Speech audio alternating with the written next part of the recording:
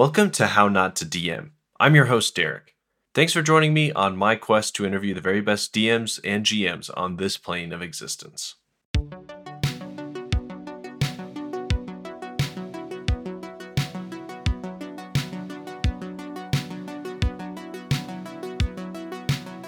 Let's jump straight in with our guest intro.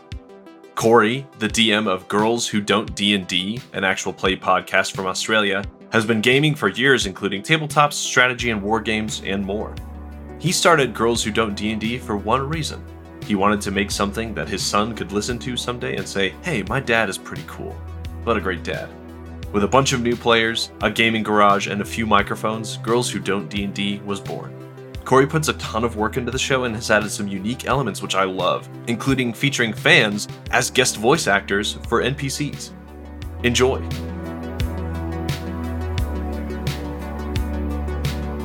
When I first started looking at that question, I was like, man, how long ago did I start playing this game? And it was the red box. D&D brought out a little red box, which I still think is the best looking version of that game. And I think that was in the 80s some stage, right back when Stranger Things started referring to those time periods when Stranger Things. And I played a few other board games at the time period like Space Hulk and Blood Bowl and all those things I just loved. But then I just drifted away from it, scheduling problems, all those things, and didn't really play D&D for a good 20 years, I think. And then a mate of mine had a street party. He just moved to a place and decided to have a street party. And we were like, this is a terrible idea. Why are you doing this? And someone else from the street came to his house and saw a miniature in the corner of his room and said, hey, do you play D&D? They had this big open room and a lot of space and this one miniature in the corner on a shelf. And this guy, being like the rest of us who loved the game, cared nothing about the barbecue and cared nothing about anything else. He sees this mini and, as I said, he's thinking like the rest of us, I don't really care about the people, I don't care about the barbecue, but I do care about D&D. So he's hunting the room down now, trying to find who plays. And that guy, he started up a game and I got involved in that. Like all these things, scheduling eventually killed us. 27 people want to play the game, but then 27 people can't organize the schedule. So we had about 7 people, I think, or something insane. But the addiction returned. And from that, suddenly board games came back into my life. I built a games room. I lived and breathed it again for a while. I started listening to podcasts. Here we are. That's where we came from. So, how many years ago was that where it started? Probably about 6 or 7 years ago. No, it's more. That's probably now close to 10 because I bought a place and almost straight away when I got in, I went, oh, that garage, that's a games room. Good luck getting in there, cars. And started building a little space for us to play in, yeah. Nice. Was it 3.5 that you were playing at that point, or was it 4th edition? Do you recall, just out of curiosity? We started in 4th edition, which is interesting. It got me back in. Like a lot of these people who dislike different versions of this game, D&D is a game that you're supposed to break. As far as I'm concerned, I think you're supposed to destroy it a little bit because it is yours. And it says that in quite a few of the releases. It says, take this, make it your own, change this a little bit. And sure, there are people out there who are saying, you can't change everything. No, don't change everything. Don't go, look, we're not going to roll a D20 anymore. I got these D21s. They're special. But you got to get out there and think, how can I make this work for the people I play with? So I think when I started, it was probably 4th edition. And it felt more like a board game at first. And I almost forgot about playing, but it led me toward the podcast where they did do the role playing. And that made me excited about role playing. I'd never been excited about role playing before. So maybe age helped me along a little bit. But I saw people doing it differently. I went, oh, you don't have to do what I was doing. You can do whatever you want. And that do whatever you want part is what D&D is to me. And that led me to what I think is a much more fun game. I agree wholeheartedly. I feel like a lot of people have made that same shift when they started, especially if they started in the 70s, 80s, probably even 90s too. It was a much different game than it's kind of evolved into now. And I think a lot of people have evolved with it like yourself and realized, oh, there's a lot more fun you can have by telling fun stories and doing crazy things than just like going into the dungeon, killing the monster, getting the treasure, rinse, repeat, right? Right. And I think also, and I didn't play a lot of 3rd edition or 3.5, but I loved it. And what was interesting about that was how many things were already explained to you. There was a table for this and a table for that, which is great. But as soon as I saw somebody else's table for this is the type of this, I went, all right, here are the 10 ones I want to add to that. So some people love having that all pre-written, and I think that's fantastic because it helps with time, but it also might help with the imagination. But for me, as soon as I see someone else's locked down version of something, all I can think of, it must be the arrogance. I could add one better than that. But it's not really that. It's this, oh, imagine if we could do one more thing.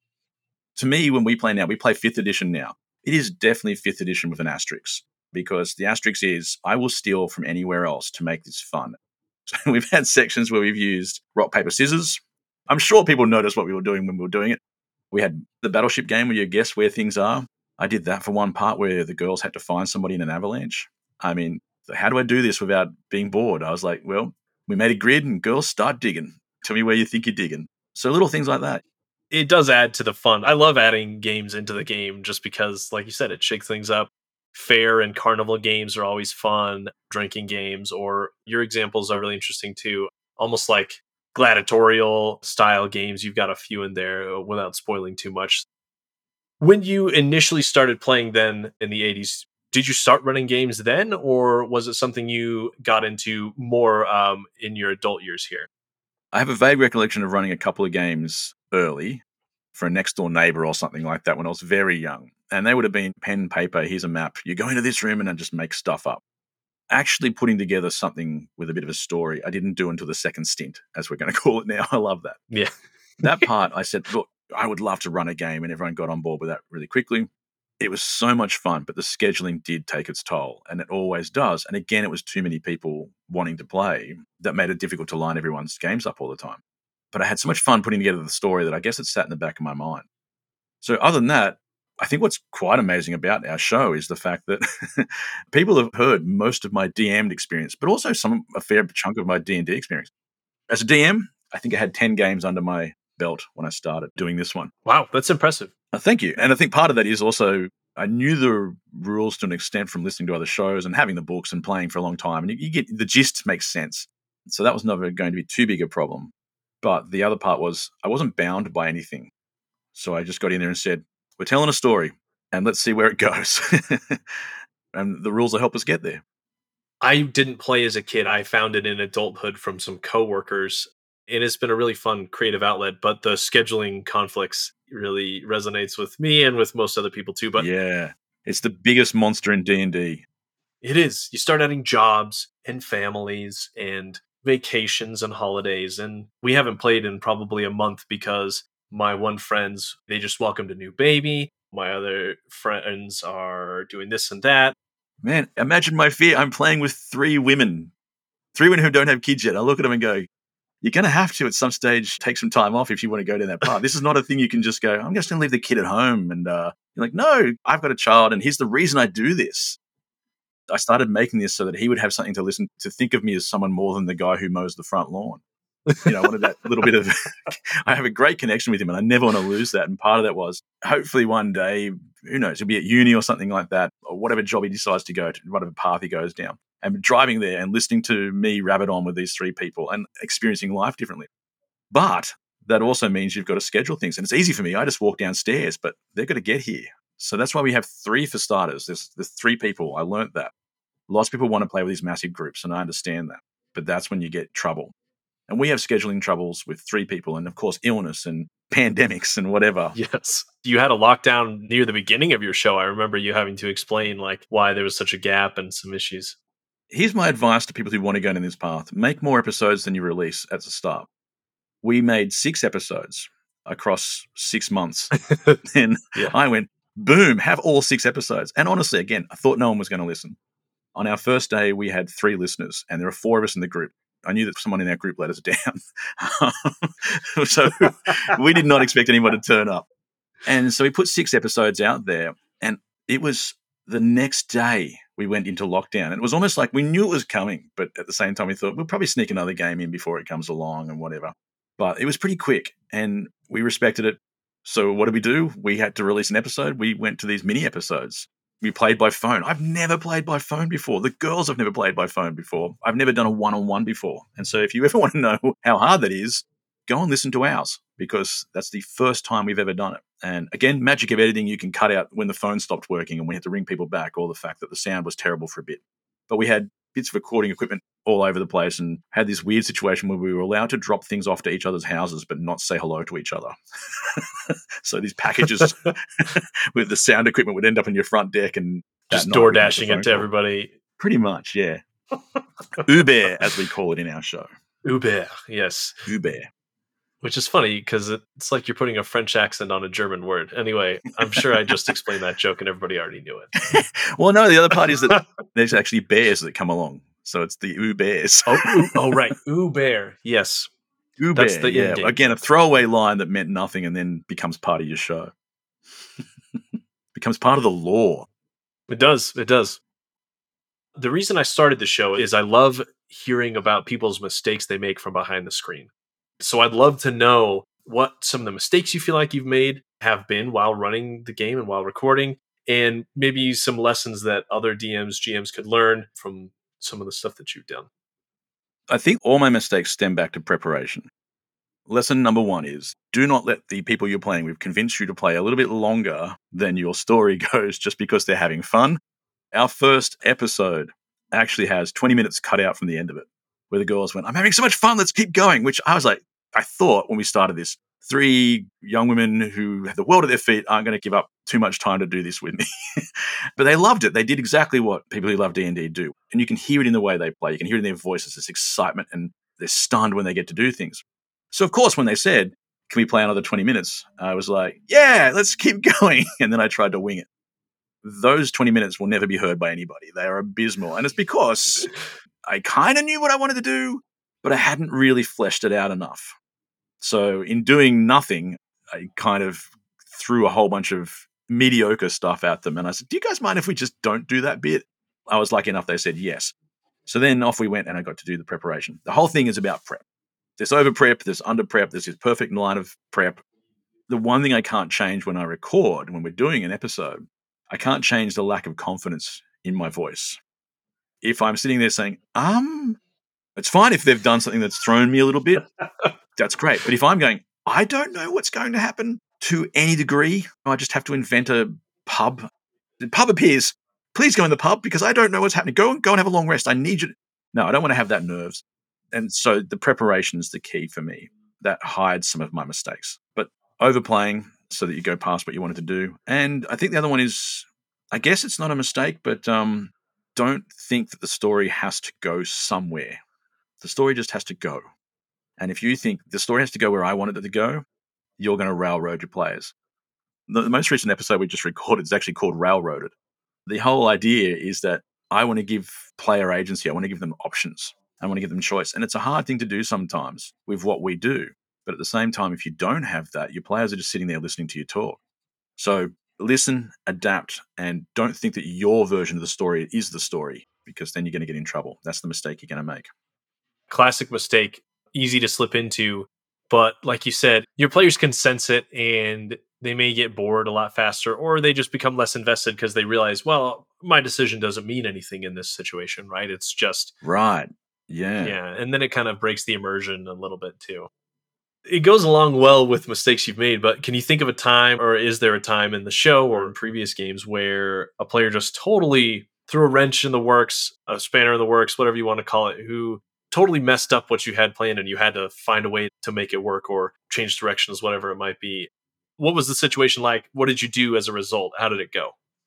It's a little bit like what I just said. We had a story where I thought I knew where the story was going to go. And at the absolute last moment, a player threw the wrench. We have a character called Freya. Anybody who listens to the show is probably already having a bit of a snicker now, because as soon as you know who Freya is, you know trouble is coming. She plays the character beautifully and so well for a person who's never played before. But if you think you know what's going to happen, you don't. I did not expect what she did. It was right at the end of an episode. It was one of those parts where I was like, ooh, what will you choose? I mean, it's a choice, sure, but I thought the logical choice is going to be this. And she said, oh, no, I'm doing the other thing. And we had to start an entire new path because she effectively left her party to die. It was a fake choice. Your friends are going to die, or you can go and do this other thing. And she went, yeah, I'm doing the other thing. And I was unprepared for that. I was like, oh no, when she picks her friends, the arc that I'd been building will finish up with her suddenly being able to save everyone anyway. But she went, oh, no, I'm not saving them today. I need what I want. So the entire story changed and a whole new episode had to be written. And it's a great episode. There's all these things that suddenly happen over the next bit, including some things where I had to stretch myself as a DM because I thought, now I've caused a problem that I have to fix. I had characters in 2 different, let's call them time zones and time speeds, that were able to communicate with each other. But weren't able to influence each other's worlds particularly, but playing simultaneously. I thought, I'm going to make a mess of this. But it was so much fun. So the wrenches are what we're there for. My world's built on wrenches. And every time I think I can't get any weirder, another strange angle comes out. And we've got boats built out of spiders. We've had a changeling who can turn into someone. And I just sometimes go, what are you going to look like? And think the answer is going to be simple, like, I'll just look like a witch. I get an answer like, I pick this specific character to be. And because of that choice, I'm like, oh no, the entire world just changed. This person just walked into a room that no one else was expecting to be in that room, but they all know who it is. What do you do with that? Roll with it. Just go with it, go with it, go with it. That's an incredible quote. My world is built on wrenches.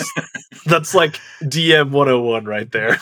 It is. And there's all this lore in my world that makes so much sense. We have a moment where a character at the start, a throwaway line, so many throwaway lines, which are also those mini wrenches, had a character who's, I said, pick clothes, get whatever you want. It was just a little light-hearted moment. And she decided she needed a backpack of underwear, just unlimited underwear, that you always put your hand in the backpack, there's going to be underwear. And that has now turned into a backpack that is connected effectively to a god via an astral plane sort of thing. And it's a key component of the story. And it came from a throwaway line. It's now necessary. If we didn't have it, we wouldn't have been able to make the story work. It's funny how that works.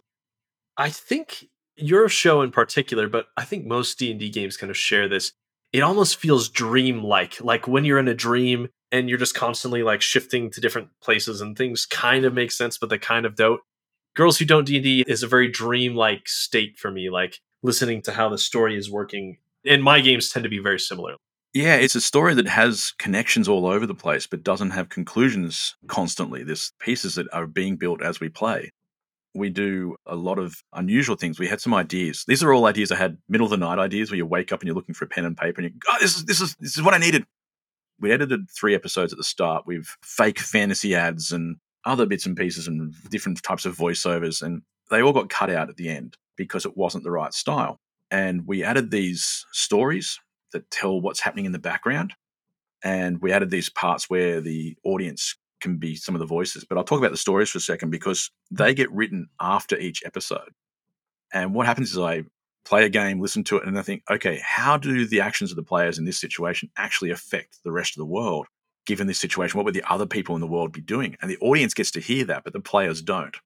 So I think that adds to that little dreamlike facade of sorts because the people at home are getting a whole new situation that the players don't get, which I love. I love that my players sometimes are out there going, wait, what happened? And I'm like, oh no, everyone else already knows about that. Let's move on. Yeah. They're like cutscenes, right? Yeah, that's exactly what they are like. Yeah, and it's hard to do with your own home game without just giving your players all the information. But I remember you saying that a few times in your recordings, like, oh, well, everybody else knows what's happening, but you don't. Like, that's always funny.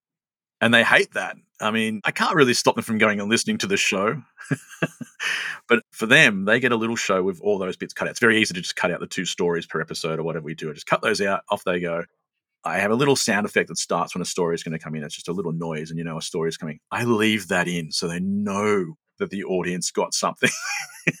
They're sitting there for a minute of silence going, the audience is getting a minute worth of story right now and we are missing out. And yeah, it hurts. That's part of our job is to almost hurt our players just a little so we can make them feel better later.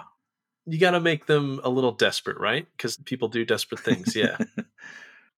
You mentioned earlier you mix in all sorts of different things to your games. I know you use skill challenges a lot. You've made rules for random little games. Any other kind of homebrew rules, et cetera, that you like to include or that you feel like have really added to Girls Who Don't D&D? This one was important because we're doing a podcast. One of the interesting things was I knew that I wanted to break one of these rules. One of the rules of D&D, it's almost rule 1, never split the party. And yet, splitting the party is the joy of a story. I was just watching a show last night, and as soon as I saw this part, there was 4 people went into a building. They split into 2 teams. So, all right, we got the split started. But I was like, no, they need to split one more time. So then someone got shot, and they had to send the medic back to help out, which left the one person who was about to get some secret information that everyone else was going to go, wait a minute, is that information real, or are you playing the sides? Are you on both sides here? And that's great storytelling. So I wanted to be able to split the party. But I also didn't want to have to say too often, and I do it occasionally, somebody has to leave the table for this. You can't hear this part. Right. We've done it a couple of times because there are things that are so big that I wanted to find out what the response was from people who'd never heard what was going on.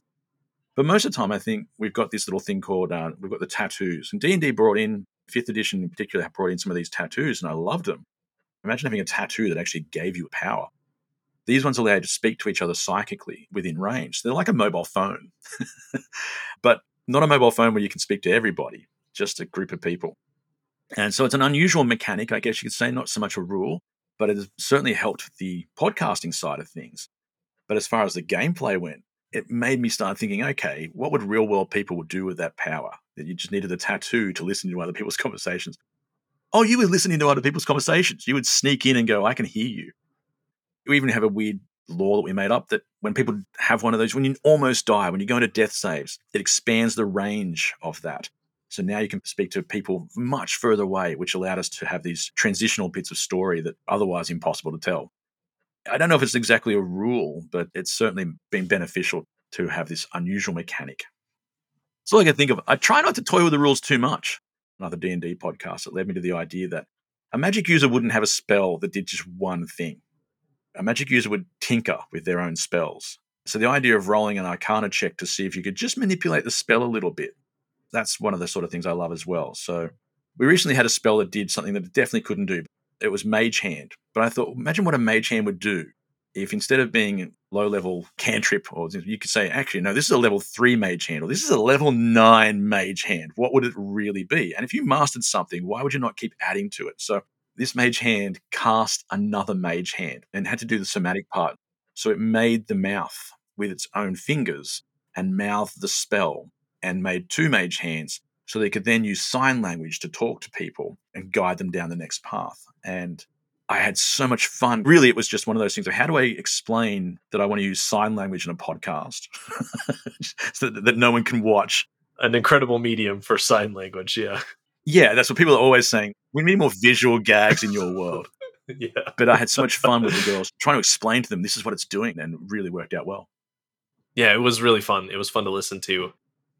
Is there a moment that sticks out, whether from narrative or from combat or from anything else, that is your favorite moment from your games so far?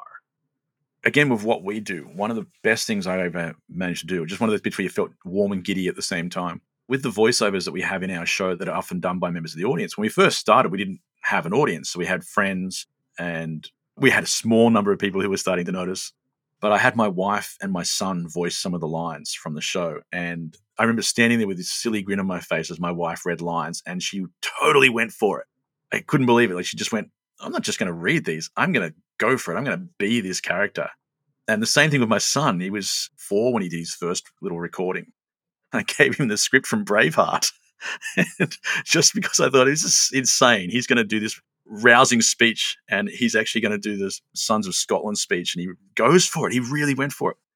So they were wonderful experiences as a game maker, podcaster, all those things. In-game, I guess, is a bit different. Watching a player destroy their nemesis that you've built up, and you've built it up so much that you can see them starting to writhe when you say the name of the character. She was known as the Princess of Many Names, which was another inside joke where I accidentally asked the audience to send in the names for this character because we hadn't come up with a name yet. But in the meantime, forgot that I'd actually already named her and sent that out for someone else to record. So when it came back, I was like, oh no. And then, as I was talking about before, this character threw a wrench, and I had to re-edit this section because it was meant to be the end of an arc. But because Freya did this strange thing, the end of the arc didn't exist anymore. So I had to re-edit it. So it sounds like I'm super prepared for something that she does in one of our shows.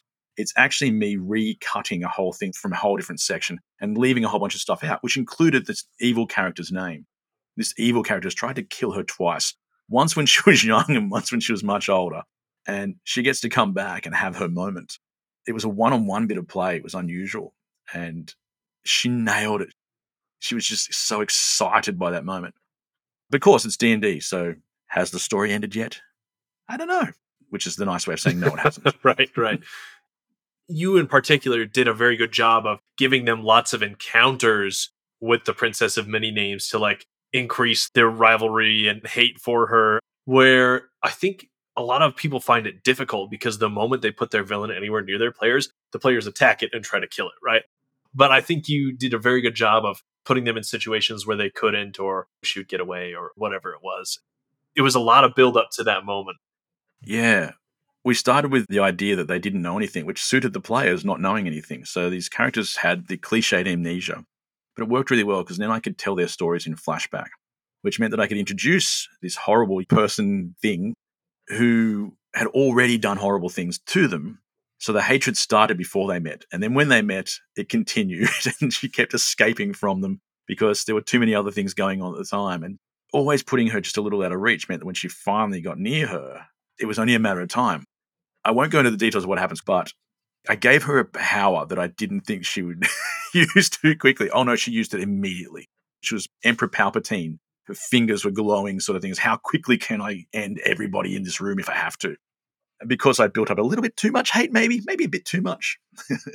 It was great though. And the reason she smelled like mint too, that was a fun reveal as well. Again, no spoilers, but yeah, very creative. A great logic to the idea that changeling people would need a different way of identifying each other. We'd never really thought about the logic of changelings living in a large group. So this character is a changeling. And imagining that you sat down at every dinner table and just went, well, I hope these are the people that are my family. I mean, I assume they are, but they all... Everyone showed up here, but I don't know who's who. Yeah. No one's got ID cards. No one has a driver's license in that world. You can't sit there and take a photo. Who do you want me to look like? Great. That's who I'll look like. Yeah. Couple of quick announcements, then we'll talk about our sponsors, and then we'll jump right back in with Quickfire Chaos.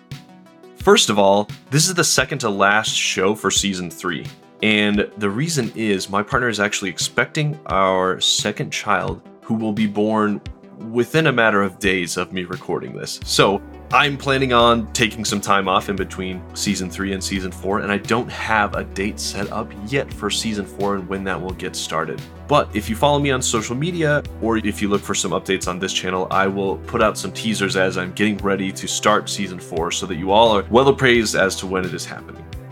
Thank you for your understanding, and I'm super excited for the birth of our next child and being a dad all over again. I think it's going to be a ton of work and a ton of fun.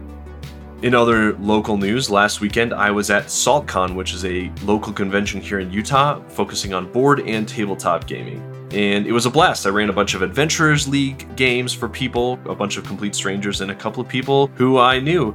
I was able to participate in a panel about TTRPGs in the modern world and kind of how actual plays and that kind of thing have changed the way that games are run and people like to play them. I also got to hang out with a bunch of my local friends who are also podcasters. So here's the list. I was able to chat with and hang out with Thomas of iCast Fireball, Abby and Dave and the whole cast of the Tomes of the Chaos Bard, Riley of the Board Game Community Show and Friend and Foe Adventure Co., and Cade and Brooklyn from Knocked Prone. Cade was my very first guest on the show. Got a really soft spot in my heart for Cade. Love that guy. And also I got to meet Elowin and Porter, who are the proprietors of the Smoking Barrel Tavern. You may have seen their content on Instagram, on TikTok, and on a few other places. They do some streaming, they do some short form content as kind of like tavern owners in the same vein as Quincy's Tavern. So really fun to meet and connect with those people as well. It was a great weekend. Two more things for Utah folks specifically coming up in April. Andy and Everett of the We Geek Together Tavern in Provo are trying to break a world record for the world's largest D&D game. That's coming up next month, like I said. So if you live near me, check out the links in the episode notes for how to get involved in that game that they're hoping is going to break some world records. That would be awesome to be a part of. And lastly, the Convergence, which I talked about with Quincy and Jason of Critical Dice a couple of weeks ago, is happening in May. There are still tickets available. Again, the links will be in the episode show notes if you want to be there, rub shoulders with some awesome tabletop content creators, and hang out in Evermore Park, which is a really fun, immersive experience. Okay, that's a lot of stuff to track. Let's talk about our sponsors for this episode, and then we can jump into Quickfire Chaos. Are you tired of games where every piece of equipment is the same? Want to play a game where your equipment matches you? Pick up a copy of Redshift, a classless D6 dice pool game where you can modify every piece of equipment, from your spaceship to the equipment you carry in your hands. No two characters will be the same. Without classes or levels, you can boost the skills you want.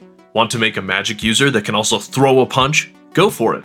Download your copy of Redshift at www.sixsidedgames.com. Again, that website all spelled out is www.sixsidedgames.com. Check out the episode notes for that link. Last but not least, I want to give a shout out to podcasteditors.online and videoeditors.online. Podcasteditors.online is the group that edits this podcast, and they do an awesome job, as you can hear. They also do actual play podcasts or any other kind of podcast that you may have. So take a look at their website at their great rates and see if you are interested in buying some editing hours a la carte. And if you tell them I sent you, you might get a little discount on your first couple of hours there of your podcast. So check that out.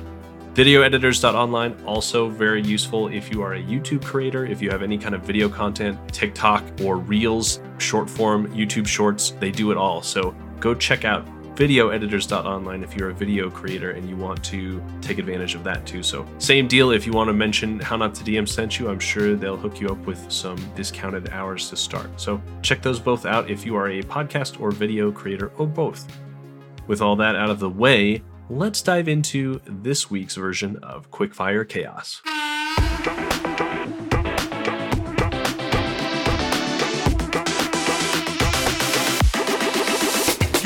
Welcome to Quickfire Chaos!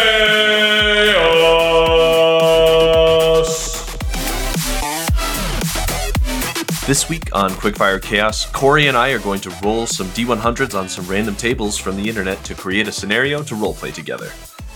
First table is your voice description.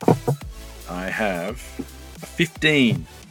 A constant quick talker. It's like their mouth is struggling to keep up with their racing mind. That'll be fun. Next thing is a personality trait. 75. Over-emotional, excessively or abnormally emotional, sensitive about themselves and others, more so than the average person. Well, that'll be fun. Quick talking, emotional person. This is the opposite of me. Right. You're definitely much more of a methodical talker, huh? Yeah. Next one is their job. That's a 9. A town crier. I've got city quests and I've got fetch quests. What sounds more interesting to play today? I guess if I'm a town crier, I'm going to be inside the walls. It seems weird that he's gone outside to get people involved. City is great, so let's do the last one. 12. A young boy has a small pouch of copper stolen from him by teenage thugs.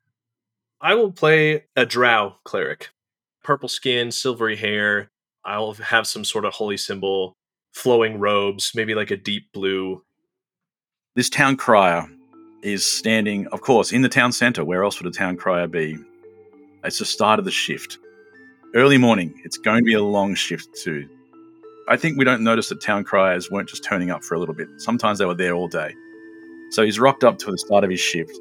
There's almost nobody else in the whole area. Dusty little village, city walls that aren't very high. This is a town crier who hasn't had a good start in life and sadly is hoping to go to the next level of town crier, which is a bigger city, but things aren't going particularly well for him there. It's a hard ladder to climb. People aren't listening to this town crier. The number one rule of town criers is that everyone listens to you. This is the town crier who starts the day with an empty field and ends the day much the same, just thinking someone's going to pay attention to me today. It's my chance. Okay. For some unknown reason, you are there.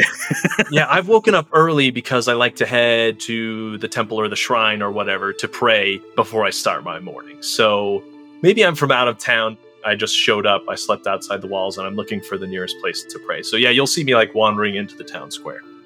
Hear ye, says the town crier.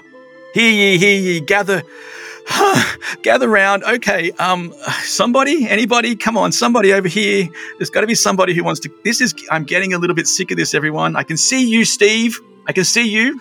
Don't duck behind that. I'm over you, Steve. It's not going to, Gary, is that you, Gary? And now he's looking at you. You are not Gary, of course, but this is his only chance of getting inside your mind for a moment to grab you. I can see you. Can you just, yes, thank you for turning around. Thank you. Okay, just stay with me a second. Okay, here's the news. It's good. Some of it's good news. My wife is gone. She left this morning. That's not the news, but I'm just going to throw that in there. She took everything. Anyway, the story. What is the real story? Oh, Farmer Joe, his eggs are on sale this week. You can get a baker's dozen. And they shouldn't be called that because they're eggs. But anyway, Gary, if you're interested in eggs, Gary, would you mind coming? You don't look like Gary. Where are you from? Oh, no, mate. I'm actually from quite a way south of here, but I just happened in town. I was looking for a place to pray. But it sounds like you've got a lot of good things to share, so I'll come listen to you for a bit. It's not all good. It's not all good. I just mentioned my wife. She left this morning. But that's not too bad. It's who she left with. It's who she left with. Both neighbours. Neighbours. I would have thought just one would be enough, but it's both. Anyway, it's a tough go. There's more after the eggs. There's a little thing. I'd love you to sort of. There's a kid. It's not that. It's some other kids took his stuff. They took his stuff and could you maybe? So I can't leave where I am. I have to stay here all day with the rest of the news. This is the story, but it's not really a story yet because it's just a kid. He's had his stuff stolen for some kids. If you could go and beat up those kids, I don't ask people to beat up kids very often. I'm very sensitive right now. My wife left this morning with both neighbours and the guy across the street. So I would like. You did mention that. Yeah. Please don't meet her. By the way, she likes your type. Oh dear.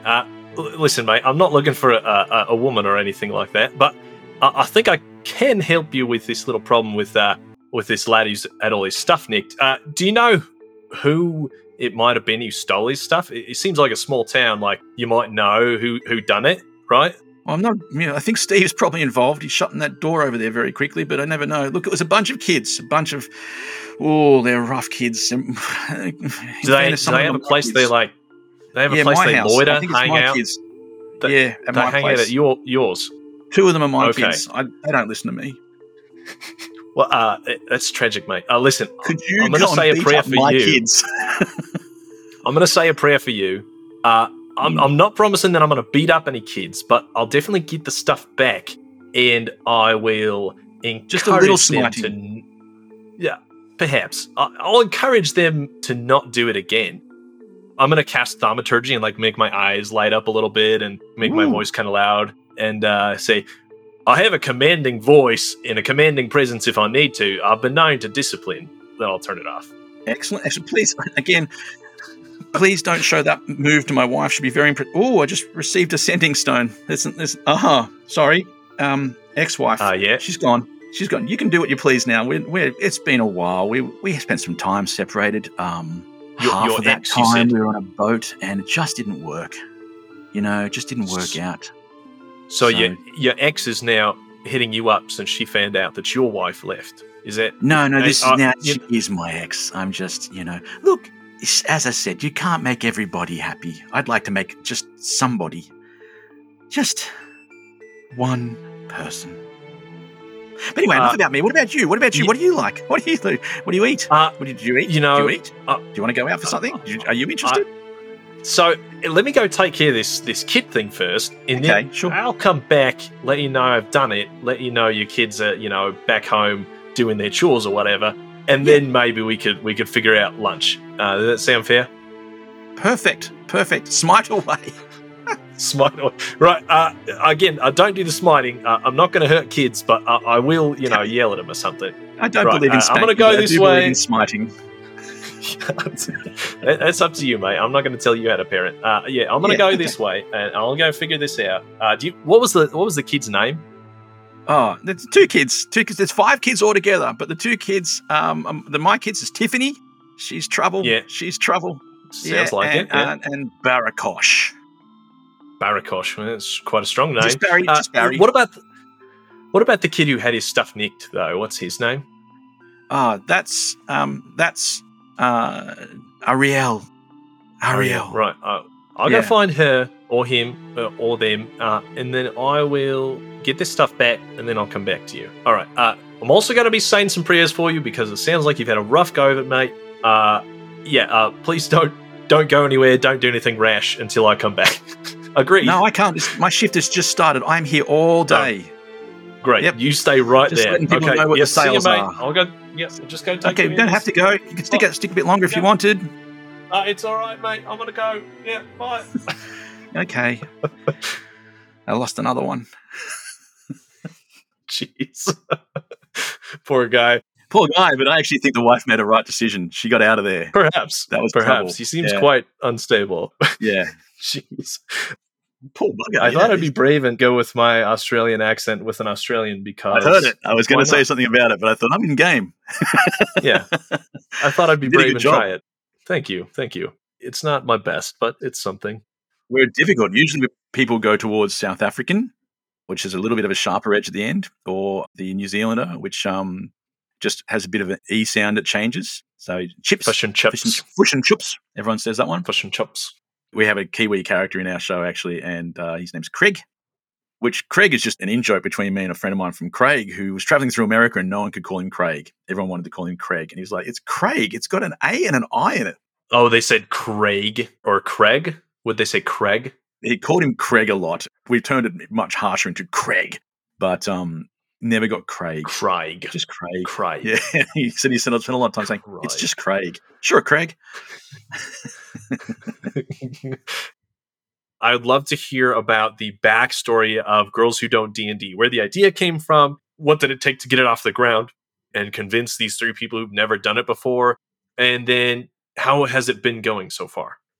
I had a job. We don't talk about the job that I have because I quit it and started up somewhere else doing the same sort of thing. But I was the boss of these three lovely young women who are on my show. When I left, I did so, I don't want to say quickly, it makes it sound like I just stormed out and had one of those epic endings, but no, I just took a job somewhere else. But I now want it to sound like I stormed out and the place was burning behind me and exploding, and I was like, yeah, take that. But no, I got a job somewhere else, and the girls wanted to stay in contact. And they're much younger than me. I'm nearly 50. This is insane that I am doing this at this stage in my life. The girls range from early 20s to early 30s, so it's a bit of a gap. But as I said, I was their boss. So I didn't think they'd want to stay in contact because it's a difficult connection. And when I left, they went, no, we really enjoyed our lunch breaks and all those sort of things. Let's go out and have a few drinks. I don't really drink much. And I also thought the idea of going out for drinks for three younger women probably wasn't the thing my wife wanted to hear. So I said, it's not my thing anyway. How about we go into my games room and play some board games? And left it at that. And then one day I was driving along and I just had this epiphany that we should play D&D. And I rang one of the girls in this excited voice, we should play D&D. And she said, what's D&D? And I went, oh, we're away. And I had to explain it to her. Oh, she goes, I've heard of that. Yeah, it was on the TV show, Stranger Things and blah, blah, blah. So then the idea sort of stemmed from these people who'd never played the game before would be starting out and doing everything from scratch. So the main reason for doing a podcast, we'd been playing with some podcasting equipment that we'd been basically given where we worked. And recorded one podcast about some very mundane things. And then I bought myself a podcasting unit. I said, these things are awesome. I can't wait to do this. And so I thought, I can't wait to record stuff that my son can listen to one day. So my son at the time when we started was 4. And I just wanted to make a show that he could listen to when he's older. Not a show he could listen to when he was younger, but a show that reminded him that his dad was the same person the whole time. There's a different level to parents that we don't always see. And I wanted to have his recorded. So it's definitely not a show for kids, but it's a show for hopefully a young adult turning into a man who can realize that his dad's just a person too. But anyway, it starts with beginners. And then I think it pretty quickly turns into a story that people don't expect. It becomes very story driven. They don't expect it to be quite as powerful as it is sometimes. It's silly because people don't know what they're doing. So we go off the rails a bit. But then there are moments that are very heartfelt. There is depth to the story that people have to really be paying attention to find out what's going on. And I think when you first listen to the show, you wouldn't expect any of these sort of things. But that's D&D. D&D is all those things. So if you play it long enough, eventually you're going to have these big moments and these things that draw people in. You've listened to the show. Is that an accurate description? I would say so, yes. And I love playing with new players. And so the idea of listening to people who are brand new to the game sounded like a lot of fun to me too. The fact that you have to spend X number of minutes explaining different types of dice and like hit points and armor class and spell slots and blah, blah, blah. I know that stuff already, but it's still fun to like hear the stuff that new players think of and do because they just have a fresh perspective on things, right? They do. And it's rather sentimental in a way, isn't it? You feel sentiment. I remember that. And then you hear their love for the game growing and you think, that's what I love. They're loving the thing I love. Let's do more of this. So yeah, and there's a lot of that. And you go from, what dice is it, to people crying because something just happened in game. And we've had moments where I've gone, girls, it's a podcast. You're sitting there in tears. Make some noises near the microphone, please. I need to let the people listening know that you're actually reacting, but you're all sitting there in silence and stunned. As for how it got started, when it got out there into the world, it was crazy. We released 6 episodes at once. We went into lockdown. And so we had a bit of time. We only play monthly. We do everything wrong, basically. Podcasts should be happening a lot and it should be doing this and it should be doing that. We don't manage to do any of those sort of things. And yet people found it and they started turning up in larger numbers. It feels bad to say to people who've worked really hard to get some of their stuff off the ground. Something happened somewhere and somebody heard us and said, hey, listen to these guys. And off it went. And we did a little bit of advertising, just ended up on somebody's table. And next thing you know, we were getting people turning up and it grew and grew and grew. And then it did it again. Like it hit somebody else that was like, oh, and it just went from first day we had 3 people listening. The first month, I think, was 800 for the entire month with 6 whole episodes. So you think you've got to divide it by 6, really. And then after about 4 months, suddenly it went to 35,000, then 100,000. And it's just been going since then. And yet we still don't know what we're doing. Have no idea. That's amazing. I've listened to a lot of different shows and I've tried to, because it makes a lot of sense to me, to like figure out what is the formula to make your show really popular and big, because if you know that, then you can do that, or you can teach other people how to do it, or whatever. But I have not been able to pinpoint things that make all of these shows similar. Like shows release different times, they do different things, and there's not like any one formula, it seems, to make your show popular. But other than, I guess the one thing I would say is people can tell that it's genuine and that you're having fun. I was going to say it's honest. Yes, yeah. The groups that are doing that, I feel like, are the ones that people latch on to most. We would do this without the podcast. That's the part that I think matters. I mean, we love doing the show. We love the feedback we get from people. We love the impact we've had on people's lives, which has blown our minds. And we turned up yesterday to play, and after 5 minutes, we were laughing our heads off, and we'd forgotten how much fun we have sitting down because it had been a few weeks. But we sat down and went, 5 minutes in, we're laughing our heads off at something stupid and dumb. And then 5 minutes later, oh, that was serious. And away you go. You're in D&D world. I love it. You mentioned NADPOD earlier. Are there any other podcasts in particular that you listened to and really liked and took inspiration from when planning out Girls Who Don't D&D? Yeah, and 2 of them are the big ones. One of them is NADPOD. That was one of those ones that just turned up when I started deciding. I had a long drive to work. One of the reasons why I left that job was a long drive. But it also let me listen to podcasts. If it wasn't for that job, I wouldn't have been able to listen to the podcast. I had been listening to podcasts, which I have forgotten the name of, and it was on an old phone. Everything's missing. I can't find them. It was a bunch of people. It sounded like college-age students who were sitting around playing a game, and I was really enjoying it. I was listening to it on speaker while I was building my games room, while I was putting all the stuff in here. And so it was just in my head, listening to people play made me smile. Sometimes I must have missed entire episodes because I was working with heavy tools and cutting wood and hammers and stuff. So they probably did some really important stuff that I missed.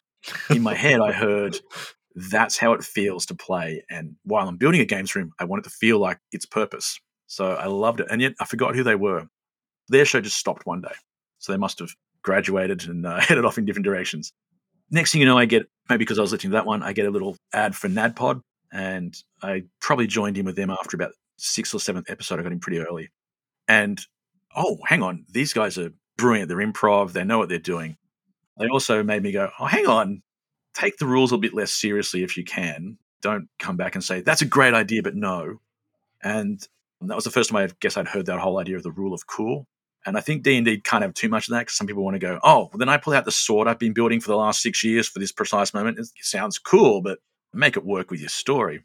But the other part of that is don't have people say, can I just try this? And say to them, well, actually on page 5, it says that would be fall damage because you're doing this instead. I'm like, no.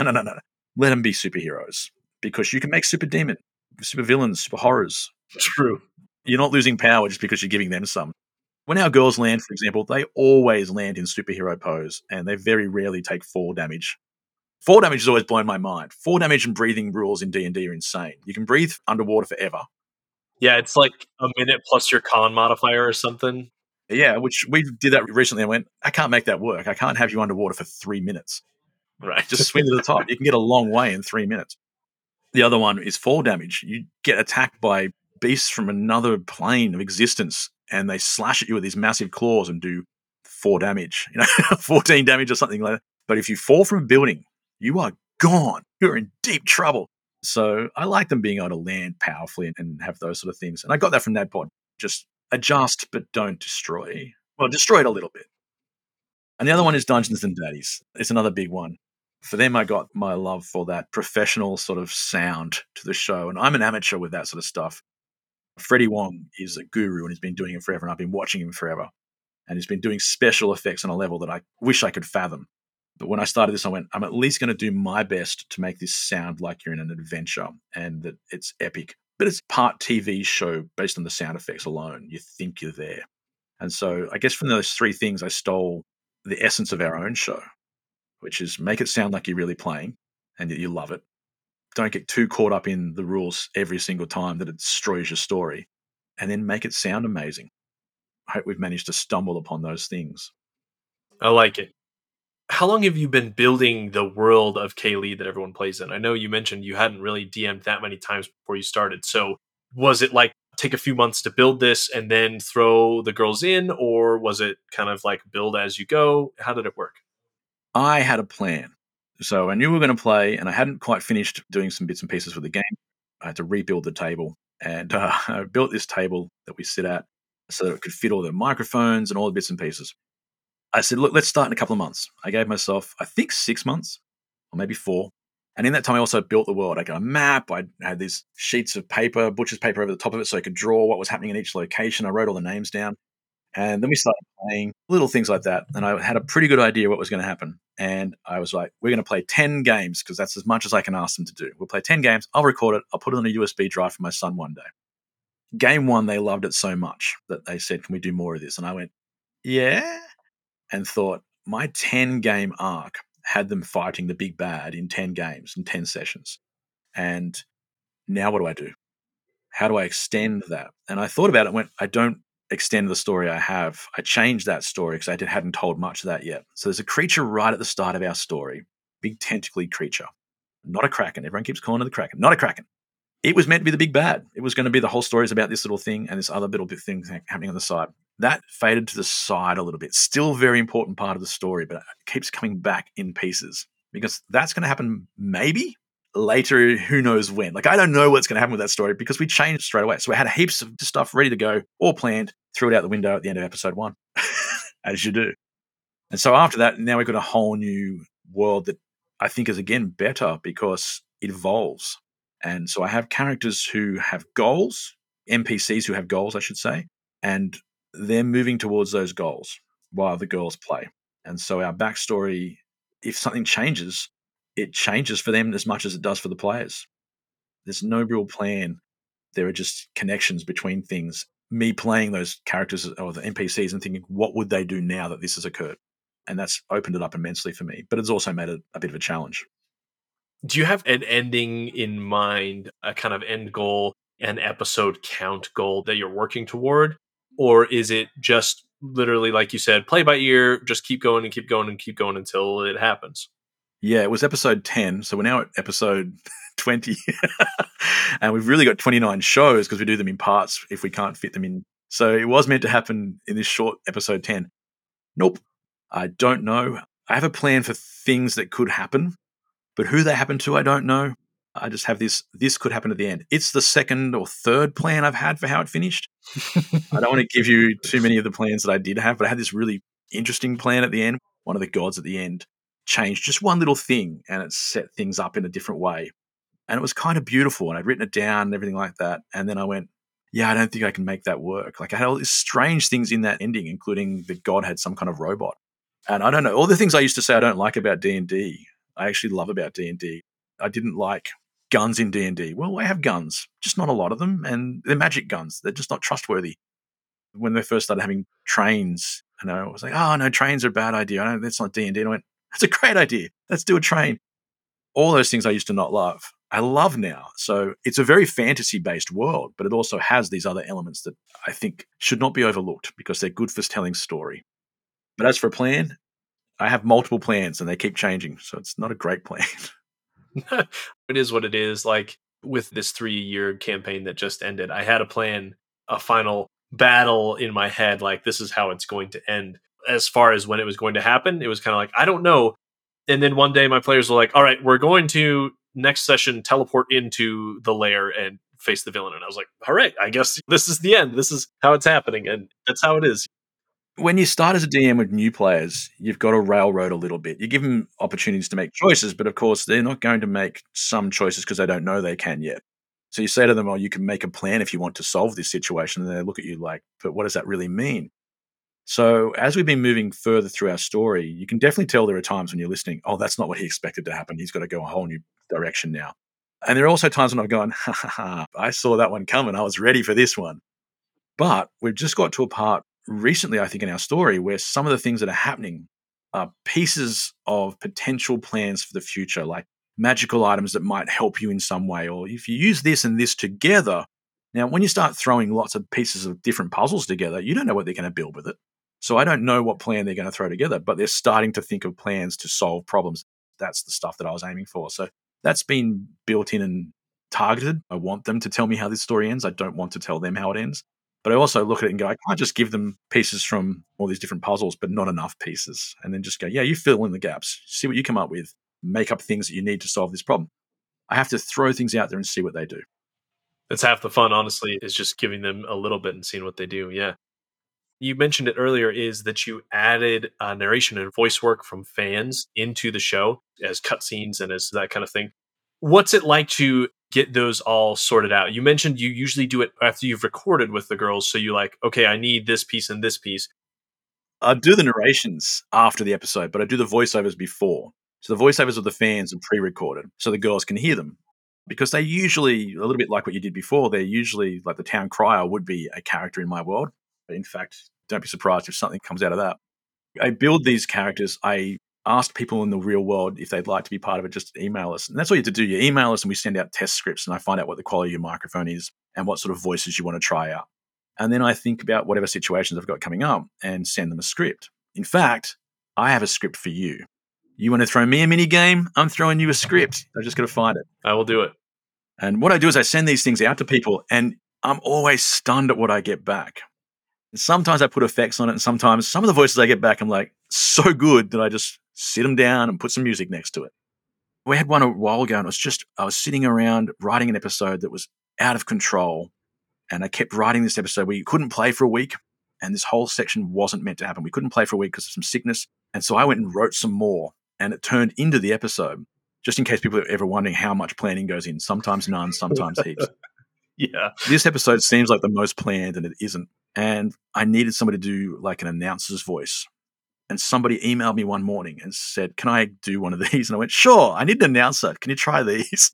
Next thing you know, I've got a legitimate announcer's voice. Like this guy was amazing. And I wrote back and asked him to do all these fill-ins for the show as well because he was so good. But it honestly came from someone got sick, we couldn't play, wrote some extra bits, which included this massive announcer. Someone emailed me, it fit in perfectly. I wrote some stuff down. Next thing you know, we've got this epic episode built around this stuff that wasn't meant to be there. Is this the pod racing? It was the pod racing, yes. Which again, something else I would have thought, I'm not putting that in D&D. And then when I did it, I was like, I love this. This is the dumbest so event funny. ever. And then still turned into story, like actual story happened while this was happening. The announcer did a good job too. I don't know if he took some notes from like the episode 1 pod racing announcers because I kind of heard some inspiration. Like you said, like the little throwaway lines. That's gotta hurt. Anyway. Yeah, there's little things like that were very cheesy, but I thought that's exactly what they would be.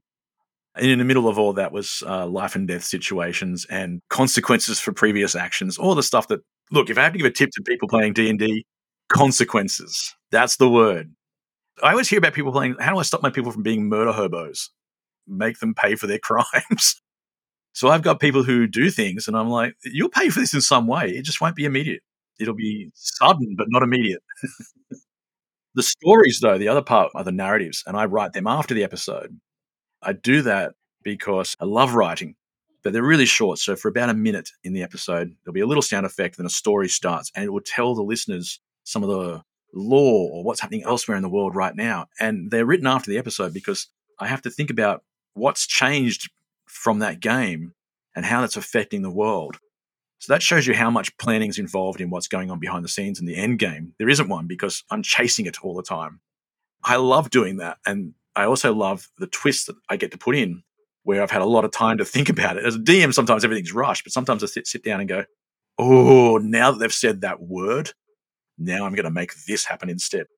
That can be a nightmare because I've definitely changed things before and then thought, I've got to fix that up now. That's now canon that this character was in love with this other character at some stage. And now how do I make that the story? And I've got a few of those that are up in the air right now in our story that I can't wait to see them develop because they are extraordinary stories, but they're just sitting there and they get written after. Amazing.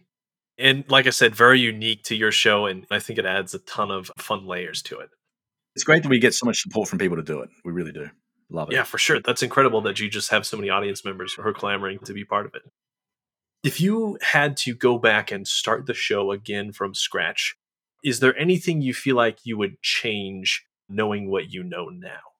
I want to say yes, but I actually can't think of too many things.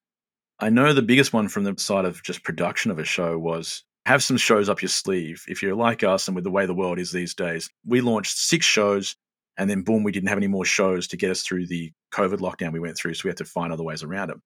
But we also, even now to this day, we just took a whole day off together yesterday so that we could sit around and play all day to try and get just one episode in front of our releases so that we can have something go wrong. And one of the players got married and we were going to play just before the wedding. We're like, there's no way you're going to be able to play 2 or 3 days before the wedding. It's just not possible. I'll be able to. And then we got to it. And I think it was even longer than that. It was like a week and a half, 2 weeks before the wedding. She said, I can do it. And I was like, no, you won't. Something will happen. Weddings are weddings. And weddings are weddings. So we couldn't play that game. And look, we found our way around it because we find our way. But it's hectic. So it's great to be able to now go, look, we're 1 month in front of what's released. My advice to people would be if you're doing this sort of stuff, just have a couple of up your sleeve so you don't feel like you're rushed all the time. Yes. As far as changing something in the game, there are things that evolved that would have sounded smoother, I guess, if we didn't do them a certain way.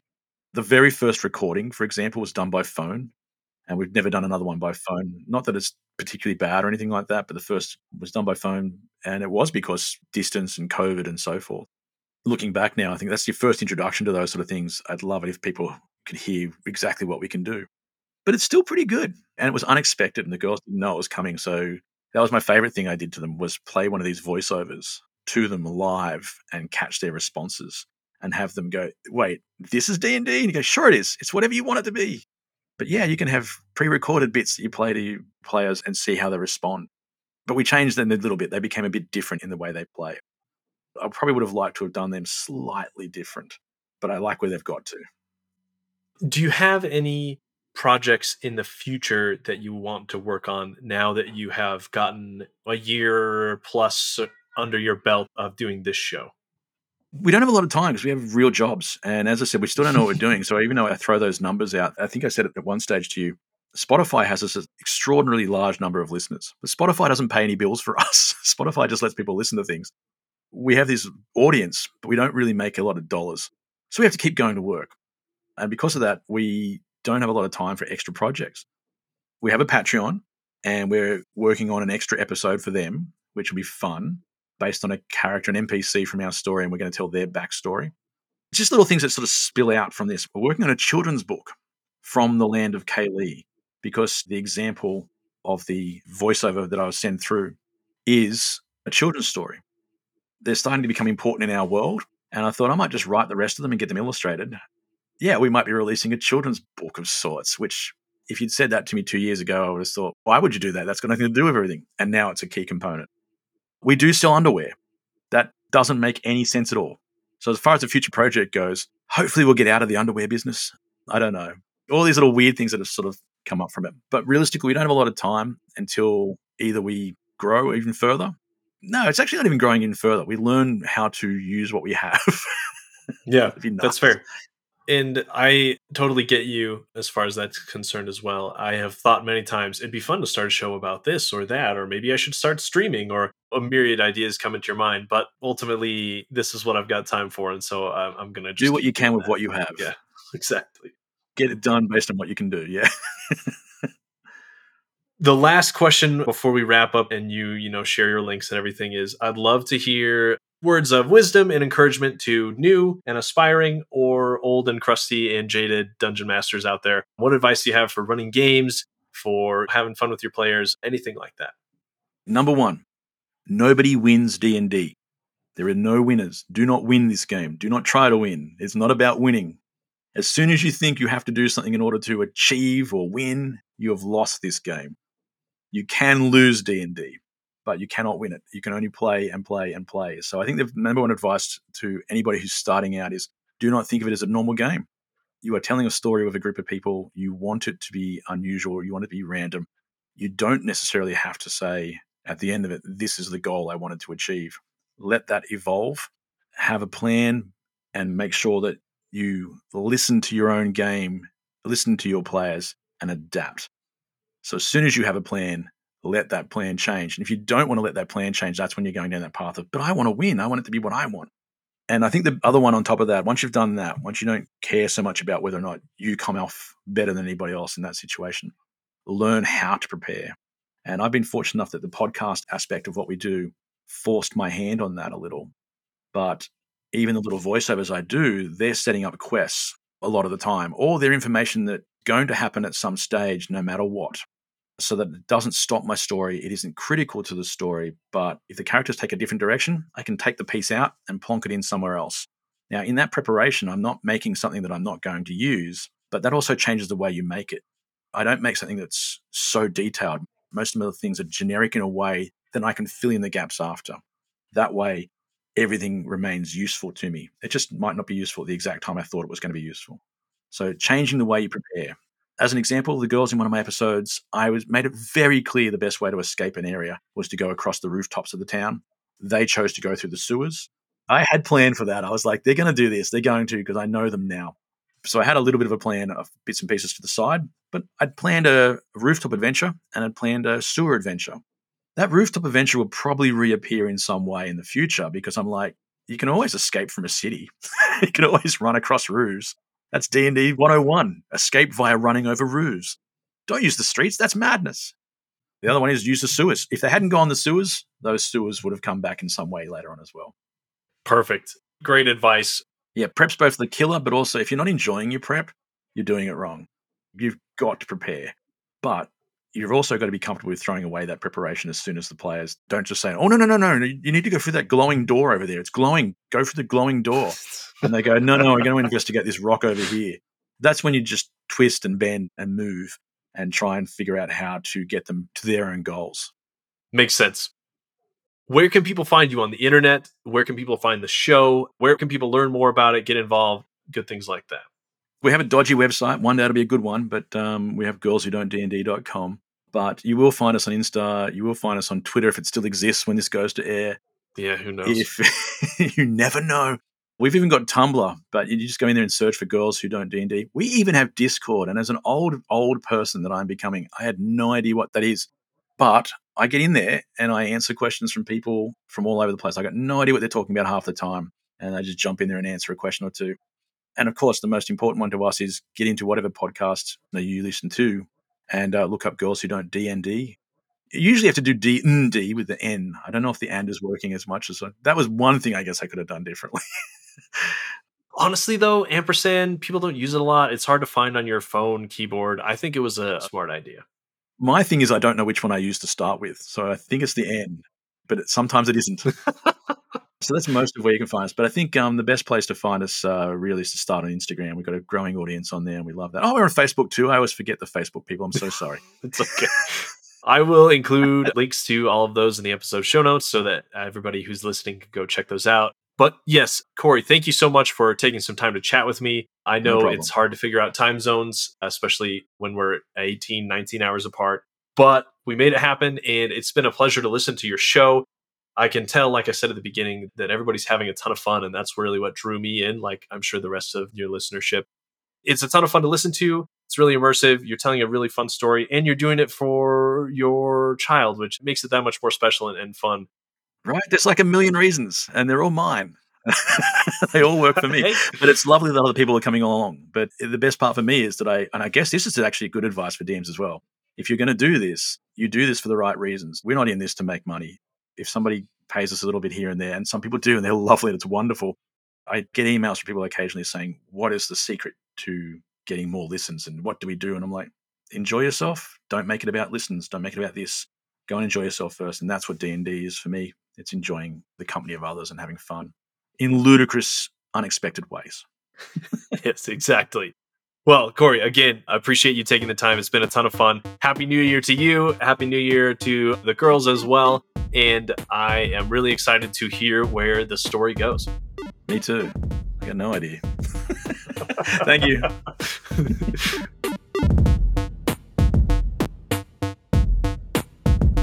Thank you for listening to How Not to DM. And now, here's a sneak peek into next week's guest, the final guest of Season 3, One Page Mage. I want to either A, if it's a dungeon crawl, then sure, it's going to be loaded up in combat. Maybe all encounters. Or B, I want to offer variety. One-page dungeons have been a thing for a lot longer than One-Page Mage.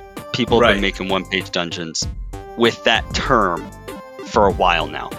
But I try to write one-page adventures. To hear more about his philosophies on creating a great one-shot or a whole adventure, running fun and engaging games, and more, tune in next week for the How Not to DM Season 3 finale. If you enjoy the show and want to support me, there are a few easy ways like tipping me a few dollars on Ko-fi or PayPal, or buying some things for your own tables using my affiliate links. I've got links for dice, minis, tabletop gaming accessories, published content, and even geeky apparel. Links for all of these are in the show notes. Last of all, I'm proud to support Diversity Saves, a tabletop role-playing game charity which donates money to diverse up-and-coming creators working on some of their first projects. It's a great cause, and I'm really excited to see what awesome stuff people create from it. Here's a friendly reminder to rate and review the show and share it with friends and family who play TTRPGs too. New reviews will be read at the end of episodes as a thank you. Thanks to the team at T4C Studios for the help editing and producing this episode. My intro and outro music is by Daniel Zombo. The Quickfire Chaos music is by Exacat, and the Quickfire Chaos mood music that plays underneath while we're roleplaying is by my buddy Arcane Anthems. Check out the episode notes for more of their great work. And, as always, until next time, roll some nat 20s for me.